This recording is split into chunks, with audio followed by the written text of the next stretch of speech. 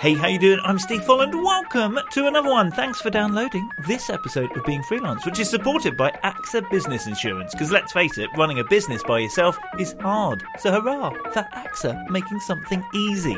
You can tailor your policy to fit your business, so you only pay for what you actually need. And they give you access to a legal and tax helpline there should you need it. Get cover for your work, your tools, your reputation. It feels better being protected, being freelance.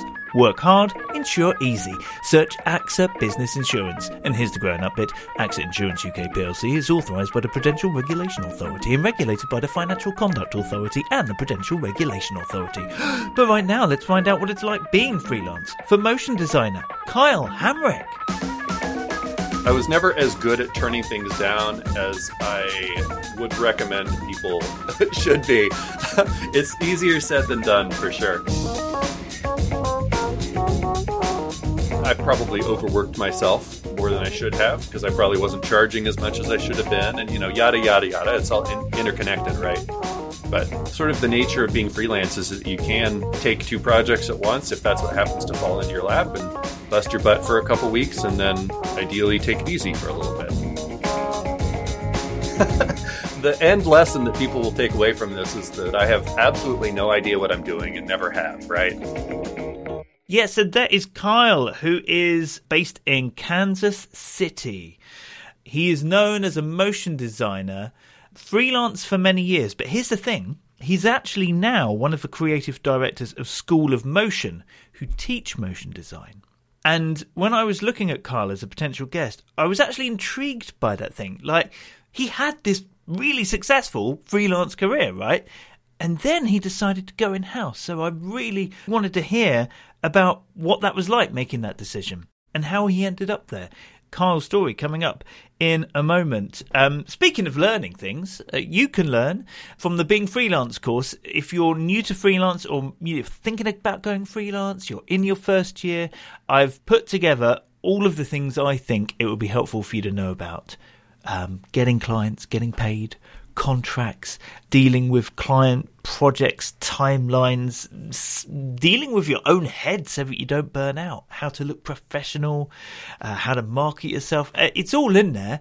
It's all based on my own experience of being freelance, but also that of all the guests of the podcast. So it's different to other courses because there's all of those experiences put in there. So please do take a look if it will suit you. And if you know somebody in that position, do point them in its direction. Go to beingfreelance.com and click on the word course. And remember, one of the most important things of being freelance, I think, is to realize you're not alone being freelance, not just through listening to these stories that come out on the podcast, but also by hanging out with others. So come join us in the community. Click the link at beingfreelance.com. All right. Shall we crack on? Head to the States, to Kansas City, and to motion designer and one of the creative directors of School of Motion, Kyle Hamrick. Hey, Kyle. Hey, thanks for having me. As ever, how about we get started hearing how you got started being freelance? So I've been doing motion design, making videos, whatever sort of more generic term you want to use for it, for something like 16 or 17 years now. I started out working at a few different places here around Kansas City. There's a lot of ad agencies and production companies. I worked for a couple in a row that were not particularly well managed. And so the day came when I parted ways with one of them pretty abruptly. But I was feeling pretty confident that I'd be able to just kind of figure things out. And a couple of my colleagues there at the place were basically sort of on the same track, and they all followed me within, I think, like a month or two. We'd kind of been planning to create sort of a little collective, and we ended up doing that. And a couple of the clients followed us too, which was pretty helpful. And so the four of us, and soon three of us, just because one of them got another job, ended up creating this little collective. And we did that for, I think, 8 years. Although, we never quite gelled. We worked on projects together, but it really mostly was functioning more as sort of an umbrella for us to all be freelancing and sometimes work on a thing together.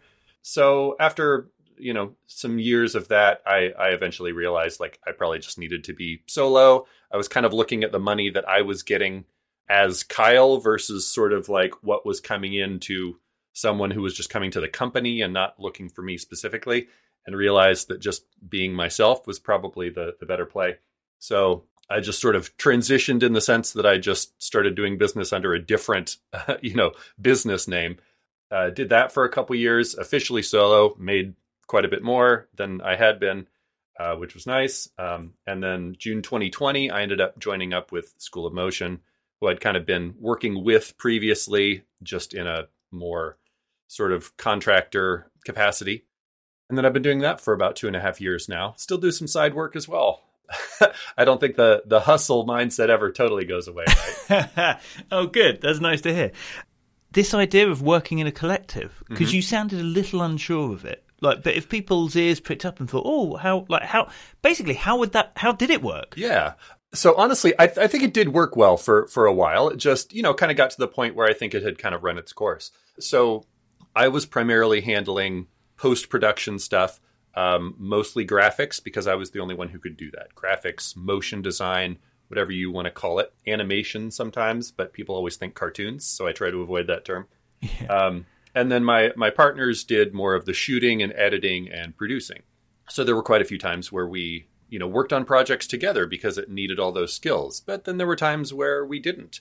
And personally, I was finding there was a lot of times when I kind of became the bottleneck because every project needed some of what I could do, and I could only do so many of them. And if I was getting specialized projects that only needed what I could do and didn't require any of my partner's skills, like as it was kind of becoming more and more of those types of projects, like I didn't really have time, and it wasn't really worth my attention to be doing like just a title card or something for a video that they shot.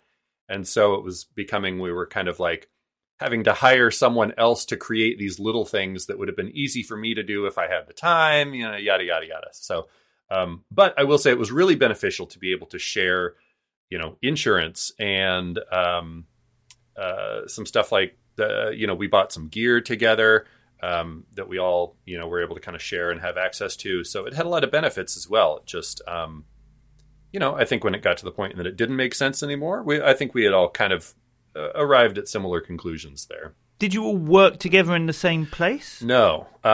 We all just worked out of our houses, honestly, and I still do. I've had a home office for, since that I've been using full-time since 2010. I was pretty prepared in early 2020. You were like, I've got this, it's fine. Yeah. But so how did it work when clients would approach you, or like dividing up the work, or how the pay would work? Yeah, that's a great question. And a thing that we always kind of worked to figure out too.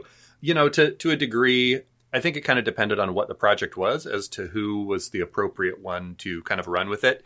If someone came to me and was asking about, a video shoot, for example, I'd typically just hand that off because it's not a thing I was really dealing with. And in terms of paying ourselves, we would, we basically just kind of kept track of our hours. And when a project got paid, we would pay ourselves out like that. So we were very much freelancers, just with sort of a company as a face, I feel like. When I went solo, I ended up, I don't know, I know these terms are kind of different in the UK, but we were just an LLC originally. And then when I became a solo, I ended up being able to file as an S Corp, which was definitely better in my situation for the amount of money I was making. And that also meant like a little more structure where I could be paying myself as effectively a salary and then kind of, deal with the rest of the money as I needed to. Yeah. So, looking back on it, what did you learn from that experience? I definitely enjoyed, we were just a couple of friends working together. I definitely enjoyed a lot of that experience. I do kind of wish that we had been able to have a space together. I think that would have helped with the cohesion, although that would have been an extra expense that never seemed necessary. Yeah, I don't know. To a certain extent, I don't think there's anything that someone did super wrong and we kicked them out, or it wasn't anything like that. It just, after a certain amount of time, I feel like our careers were going in just slightly different enough forks. The benefits of sharing insurance and stuff were not ending up being equal to the trouble of like trying to do accounting for 3 different people's projects when you didn't even know what the project was. And, just kind of became a little bit more administrative stuff that was a little more of a pain in the butt than it needed to be. When you had that collective, did you have like a company name, a company website? Yes, absolutely. So we were the Feral Few, which was a super cool name, right? And I think our Twitter still exists. Our website is no more. But we had like a cool logo and stuff, So when you went solo, were you known as Kyle, or were you one of the Feral Few? Like I said, I had mostly been getting to the point where stuff that was coming in that I was working on were people who were coming to Kyle. So how did people know you? Yeah, that's a very fair question, which kind of leads into, how I was getting work. Honestly, like mostly just through referrals and repeat business, but also I've been doing presentations at conferences for several years. I forget when I started. I'm going to say, let's say 8 years now, but time became kind of meaningless a few years ago, so I'm probably wrong about that.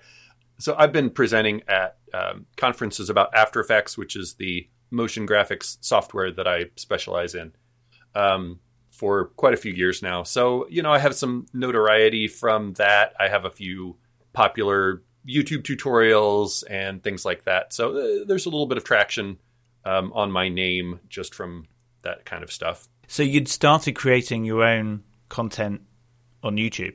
A little bit.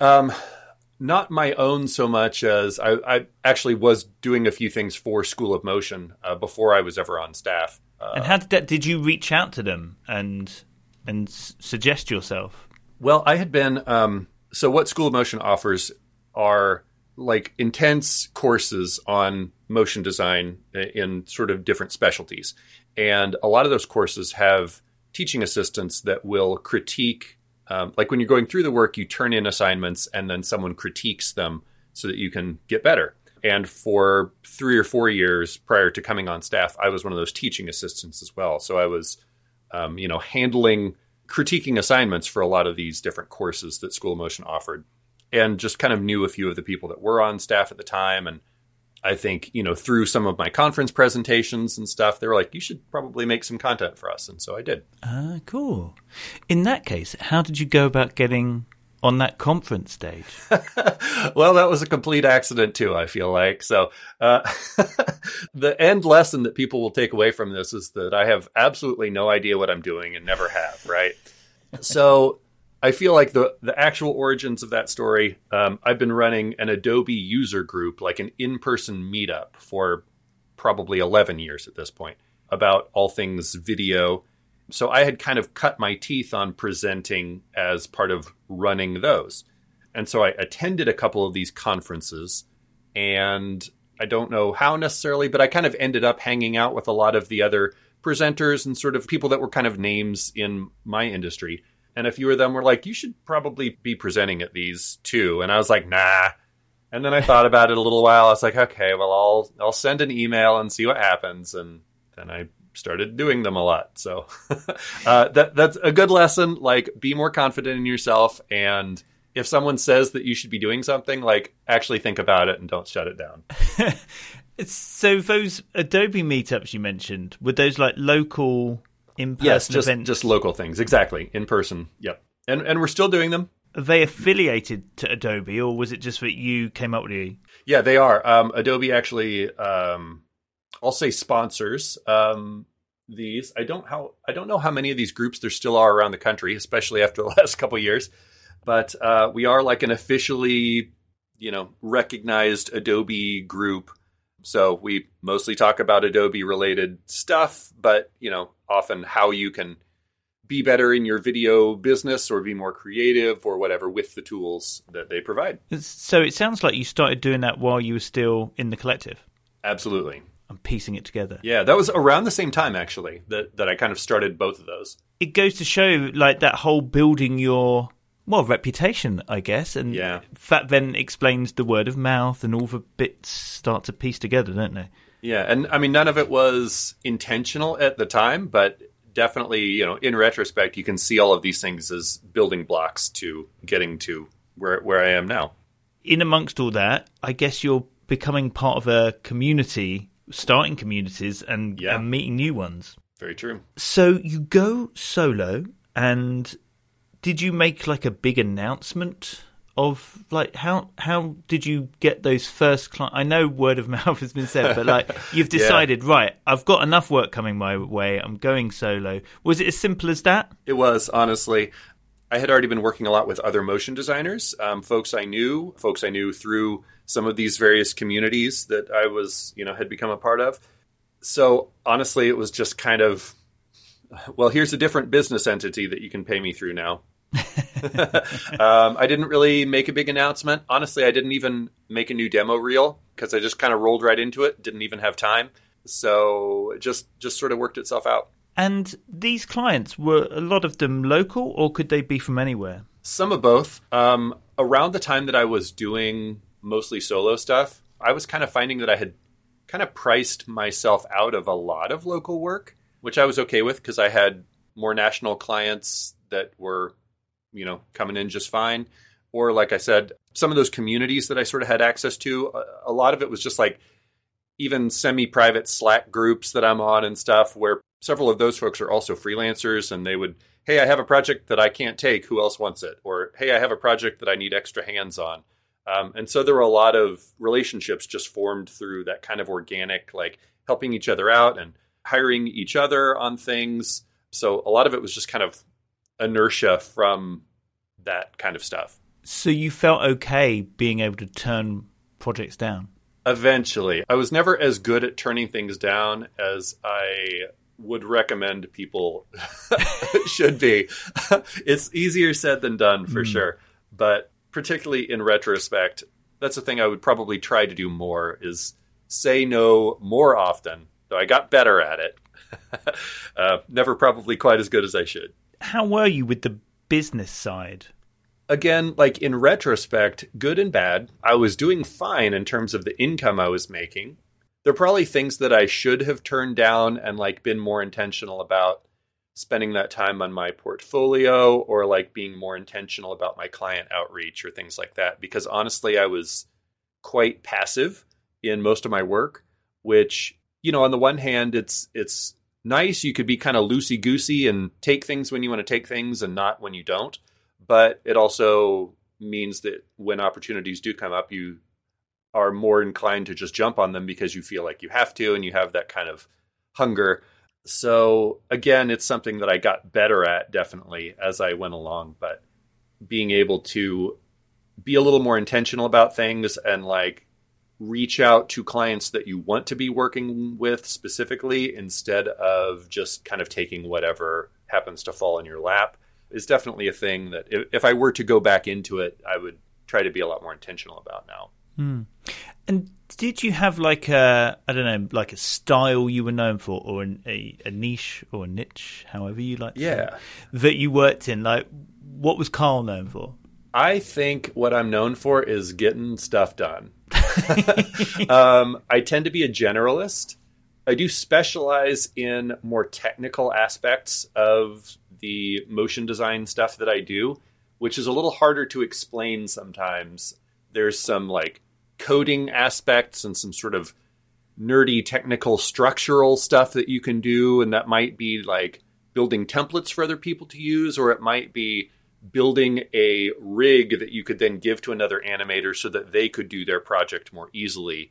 But I build plenty of, still actively, I build template-y type projects for clients specifically so that they can do things quickly and at scale. That's a fairly specialized skill that not a lot of people have, so it's a good thing to kind of capitalize on. And it's kind of like a creative puzzle troubleshooting sort of thing, which I enjoy. So when you're saying you're creating templates and things, did that also mean perhaps you were tempted to create your own products? Yes, tempted, and my desk was and is full of all these little Post-it notes of things that I think would make good products if I ever spend the time to actually get them ready. I have a handful of things that are for sale and an ever-growing list of things that I should probably make sellable. Right. What was your experience of creating the things which you did put for sale? So it's interesting. I have directly for sale, I just have a couple things that are a few little sort of presets for After Effects. And like I have one of them on sale for, I think, $2 and one for free. And it's been an interesting experiment to just see, because I think I've made more on the free one from people who choose to donate.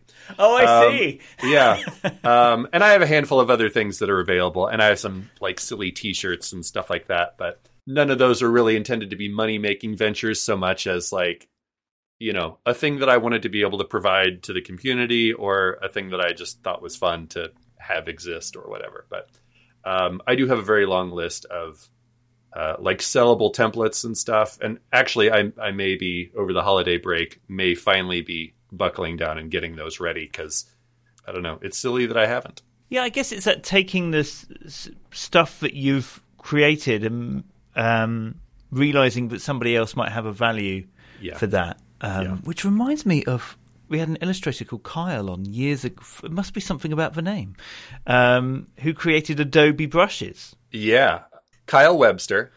He's extremely talented, and he does work for Adobe now. Yes. They like acquired all of his brushes, and he now works for them. Just amazing. Yeah. It's a really good. I'll put a link in the show notes because it's a really interesting story. And there's a similar thing there, except that you haven't put all of those tools and presets for sale, but you've sat there and thought about it. What might hold you back? Is it just simply the fact that working on a project is more interesting, or going to the beach is more interesting, or what? Yeah, I mean, more going to the beach, yeah. Or it's just a matter of time and choosing to focus on doing those. And, you know, when I was freelancing, it was honestly a matter of, well, someone's, you know, dropping several $1,000s in my lap to do something now, or I could spend the time on this thing that might make money, like slowly and long term, which, you know, you could debate about which one of those is the wiser choice, but in the moment, it's usually easier to choose the more immediate money. Speaking of which, though, so then the opportunity comes along to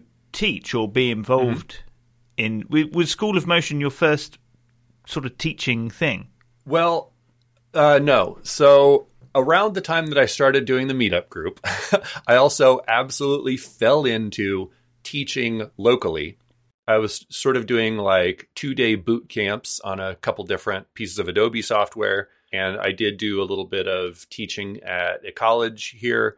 You know, all of this, obviously, again, another sort of brick in that foundation of leading to the conference presentations and stuff, which has led to a lot of what I'm doing now in tutorials and live streaming for School of Motion and teaching courses or helping form someone else teaching courses.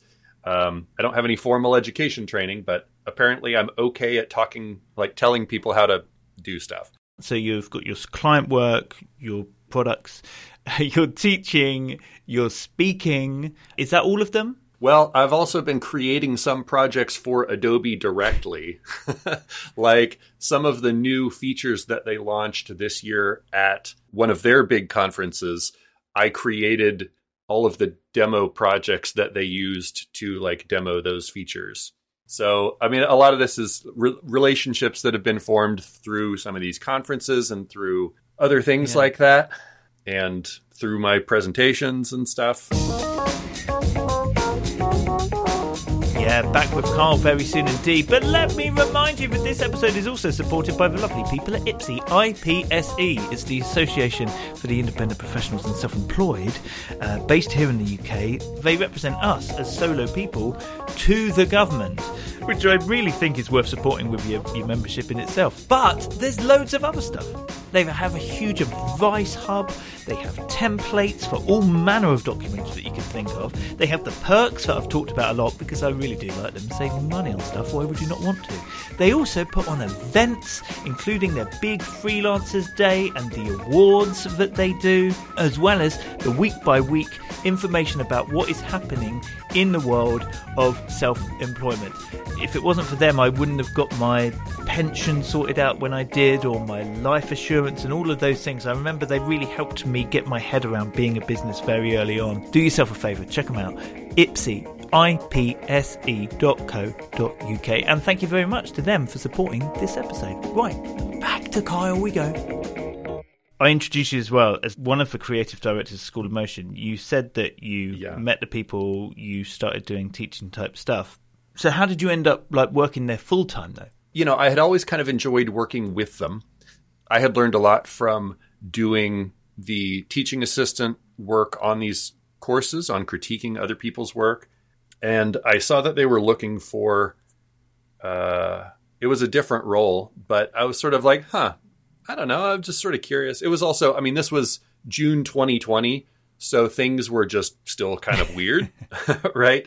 And honestly, in retrospect, freelance motion design absolutely blew up then. And I probably could have made significantly more money by staying freelance because no one could shoot anything for quite a while. And so anything animated was doing well.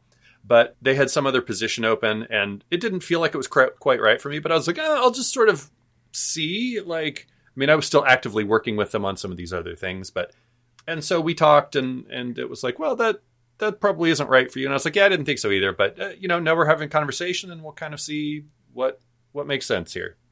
And something made sense. So how did it feel then when, when you're weighing up the fact of, okay, I'm going to not just say no to a few projects, I'm going to start saying no to basically pretty much everything because I'm going to go and work somewhere. All this stuff that you've built up. I ask because this happens to people sometimes, and it must be a hard decision. It was a very hard decision, except I think there were a couple crucial things about this exact specific scenario that made it work. School of Motion's a fully remote company, so nothing about my day-to-day really needed to change in that aspect. And really what they were basically hiring me to do was all the stuff that I was currently doing around client work. Because I had already been doing live streams with other people and kind of making tutorial content and, doing, I guess, sort of building motion design communities or however you want to try to describe it.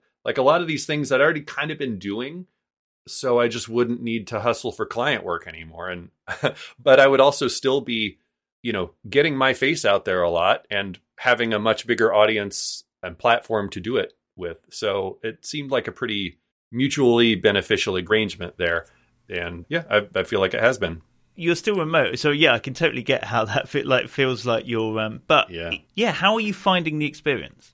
It's good. I have definitely worked on a lot of different things here at School of Motion, which I like. And I think that's the thing that I excel at is kind of being able to, I said earlier I was a generalist, and I think I tend to just get stuff done. And that's a thing that was kind of needed here. It's still a relatively small company and kind of scrappy. So being able to just kind of handle a lot of different aspects of different things and be very independent and, largely handle creating my own tutorials and then just kind of hand it off at the end for someone else to do a little bit of polish, for example, or just kind of jump in on a variety of different things. I think it's been a good fit for kind of what my all over the place skill set apparently is. Do you feel like your experience of freelancing then was a huge part of being successful here in my role. Yeah. Interesting. All of that independence and just knowing how to see a thing that needs to happen and just make it happen and figure out okay, well, there's a significant amount of logistics involved in actually getting that thing done. So let's stop for a second, figure out what those are. Okay, we got them. So I have sort of a producer brain too, because I was functioning as my own producer for 12 years or 10 years or something. But you do still do freelance projects on the side sometimes, right? A bit, yeah. It's mostly been things like conference presentations and doing some of this work for Adobe. But I take a handful of other projects as well when the stars align properly. I will say that having a full-time salary makes it real easy to turn down something that you're like, that doesn't sound very exciting. Where, in the olden days, that may be something where it's not exciting, but it'd be easy and a nice paycheck. So why not? But it's real easy to just be like, yeah, that's not really for me, or I'm booked. Sorry. Yeah, because do you still get like a lot of people coming to you with work? It's less now than it was, a year or two ago, but it's still enough. I will often refer those to my friends or post them on some of those groups that I'm part of because, I'm friends with a lot of folks that are freelancers, and many of them would be well suited to these particular projects. I will say one thing that I always struggle with a little bit is when some random client sends me an email asking for a thing that they need. It's hard for me to not feel like I still need to solve their problem to at least some degree by, say, connecting them or something. But I've definitely learned to pull back on that at least a little bit. And like the amount of effort that I can put into answering that, I'll do a little bit, but that's probably what's appropriate most of the time. Just to rewind a bit into the time when you were freelance, how did you find coping with the work-life balance then? Yeah.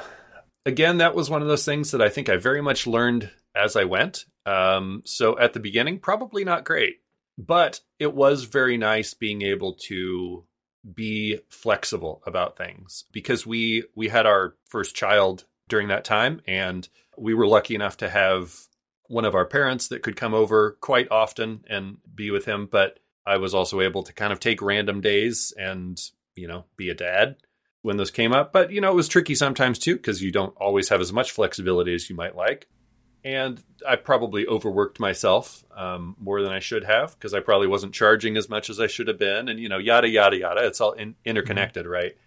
So I think that's something that I got much better at. And again, if I were to ever go back out into the freelance world, I feel like both the lessons I had learned from that and the lessons that I've learned by being full-time again, and the ease of saying no right now, I think I would do better at keeping things balanced. What did it end up looking like for you, like a work day, a work week?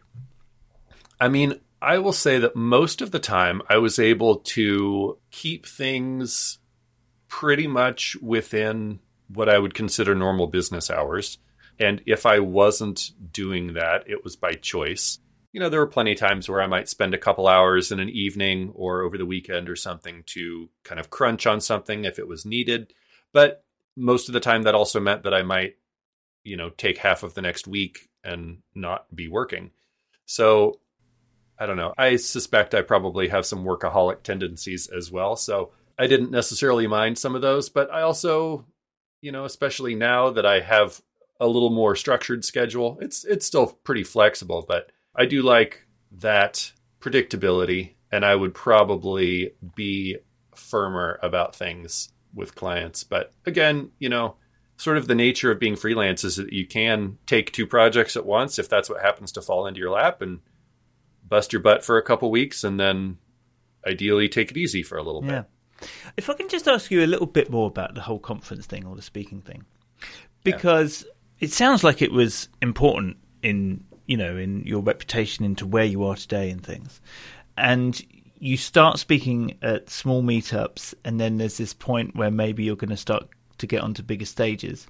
Like, how did you cope with, I guess, knowing what to charge if it got to the point when you were going to charge for a talk, or like planning your time, like how long it takes to do a talk, all the prep that goes before it or after it, how that might disrupt your work?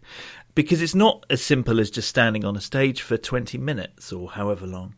Yeah, it's a tremendous amount of work to prepare for those. And in terms of pricing it myself, that's not something that I had to do, for better or for worse. I sort of got offered some positions and they had a set amount of money, and I thought that was fine. I will say in a lot of those cases, it's probably something where if you're looking at it in terms of, I'm making X $100 to speak at this thing, that amount of time is not going to balance out. But if you think of it more long-term, or like, I'm also going to this conference for free and I'm one of the speakers, so a lot of people are going to come up and, want to talk to you and sort of look up to you, and it helps raise your profile. And then you might get invited to speak at other conferences that are bigger and pay more, which has happened. And, maybe ends up leading to things like what what I'm doing now. So I'm very glad that I did that part of it. But you're right that it is an absolutely tremendous amount of work to prepare for those kinds of things. And some of them, you might be doing 3 or 4 different presentations over the course of a couple days. And that's a lot to prepare for. It's just a thing that you kind of build and then you talk through it. I guess the best way to say what I end up doing is I use After Effects, my motion graphics software, and I almost make what I would consider like interactive PowerPoints, where I can sort of make a point about something and then do it in the software and then sort of move on to the next thing. So it helps keep me on track. So building all of that takes quite a while. But yeah, I don't know. You practice it and you also kind of get a knack, when you've done it a couple times, you have an idea of how much time you can fill. You learn to be flexible and sort of know which things you can cut, in the heat of the moment if you are going along, or things you can add a little bit if you are running up a little bit short because you were super anxious and you talked too fast, which definitely never happens. It's absolutely terrifying doing that stuff, by the way. It never stops being scary. You just sort of learn how to deal with that. Brilliant. Now, Kyle, I always do this thing where I ask for 3 facts about yourself to make 2 true, 1 a lie, and let me figure out the lie. What do you have for me? All right. So these are all award related. I have worked on projects with People Magazine's Sexiest Man Alive. Yeah. I have worked on projects with 2 Oscar winners. Yeah. And I have worked on projects with 3 Grammy winners. So who was the sexiest man alive? What? Maybe I can guess. What year was it?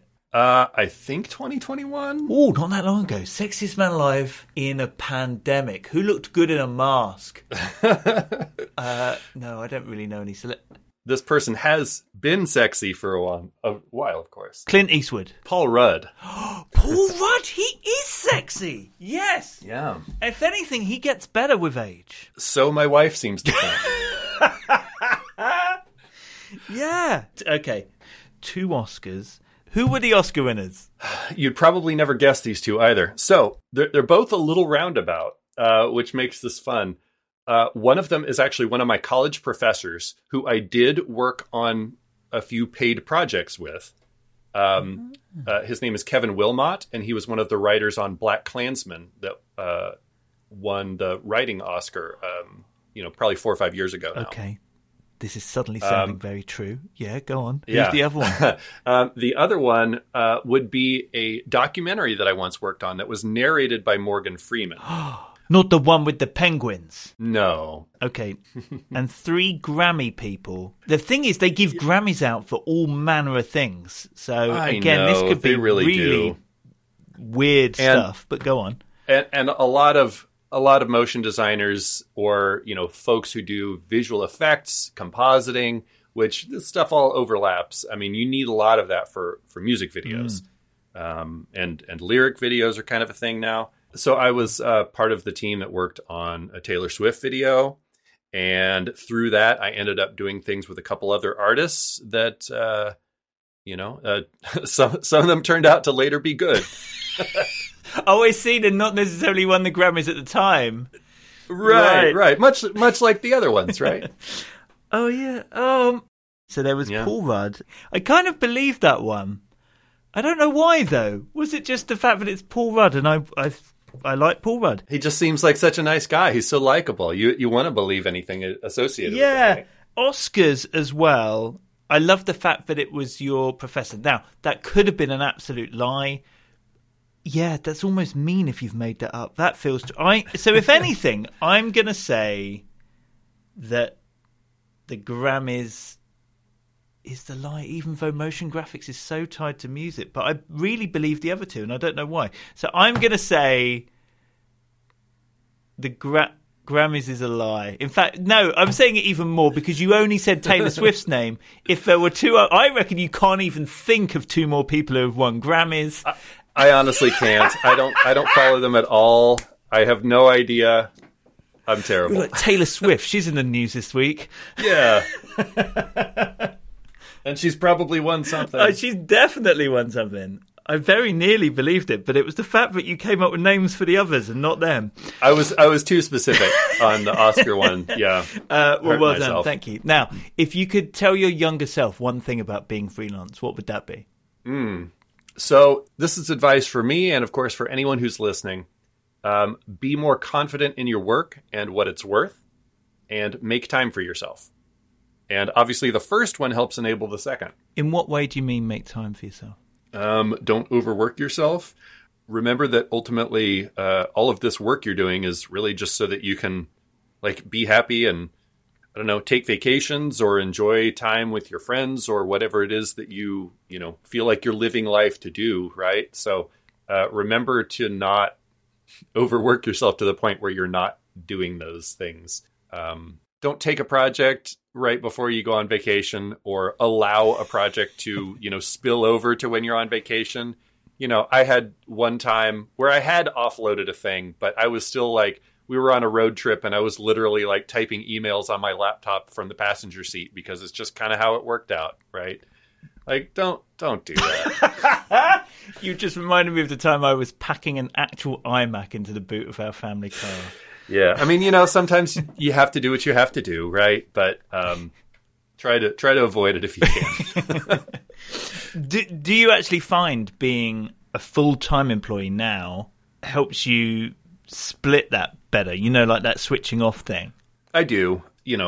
I have a more defined schedule, and with the exceptions of times when I choose to take on a side project, which isn't that frequent, it's pretty easy for me to just kind of shut things off at the end of the day. And if I take vacation, I'm obviously not expected to respond to things. I typically still kind of check in if I need to, because even if you're at the beach, sometimes you have an hour where you're just chilling inside and you're not doing anything. You just want to make sure things aren't blowing up. But yeah, it is easier to have those sort of boundaries. And are you really someone who has no goals, sort of long-term thought? And it's fine to not, by the way. Yeah. But you've achieved so much, and it seemed to you, I'm sure you said at one point, I had no idea what I'm doing. It's you seem to take on what takes your fancy as it happens. Is that still the case? I mean, in retrospect, I do feel very much like I've sort of bumbled into this spot that I'm in. But I also am able to look at, I always feel like I worked really hard and I learned how to do the thing that I did really well. And that's, I think, a big part of what led me, into all of this stuff. If you ask me if I have an idea of where I'm going to be in 5 years, for example, I don't have a firm answer on that because I wouldn't have expected to be where I am currently. So I don't know from that aspect, but I know that I would like to continue creating things, probably with motion design in some form, which is only becoming more and more prevalent. So that seems like kind of a no-brainer. I would like to continue teaching people how to do that and bringing new people into using those tools and learning the creative techniques. And, if I can also help people in freelance or business or whatever, creative business, I guess, better way to say it. If I can help those people not make the mistakes that I made, then that's a win too. So, I mean, I feel like right now the trajectory that I'm on accomplishes a lot of that. And so I'll probably continue on whatever this path is. The specifics might be blurry, but however much of a non-answer that is, I guess. Carl, it's been really great to chat to you. Go to beingfreelance.com, as there are for all of our guests. You'll find links so that you can find Carl online. But for now, Carl, thanks so much. And normally I always end saying, thanks very much and all the best being freelance. But thanks very much and all the best with being the person who's being Carl and ending up where Carl ends up. Well, thanks so much for having me. It's been great being on here, and I guess pretty great being myself. So I'll take that.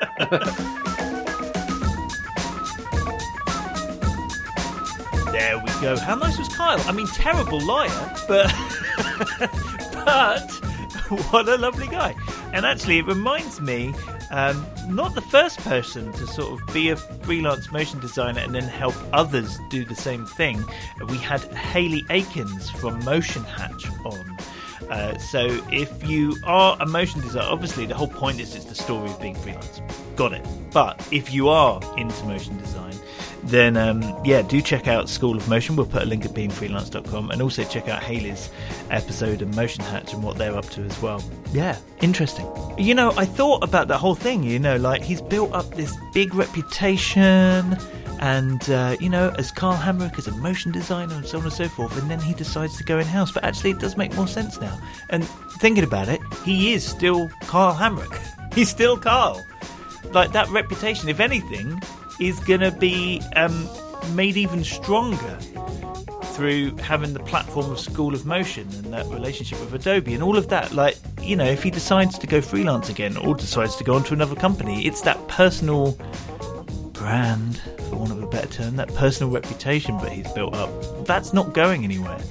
Reminds me of a guest that we had on once who they flitted between freelance work and going in-house, and they just saw going in-house as like another step, like its own freelance project weaving their way forward. So yeah, if you ever find yourself in that position, certainly don't go thinking that, like, if you stop being freelance that it's the wrong thing to do. It absolutely isn't. It can be great for your career, but remember that personal brand that you've built up is still your personal brand. It's still there, right? Anyway, listen, enough waffling. Enough. I'm feeling very contemplative after this one. I'll see you in the community. Come join us. Click the link at beingfreelance.com, and I'll see you for another one of these very soon indeed. In the meantime, have a great week. Being Freelance.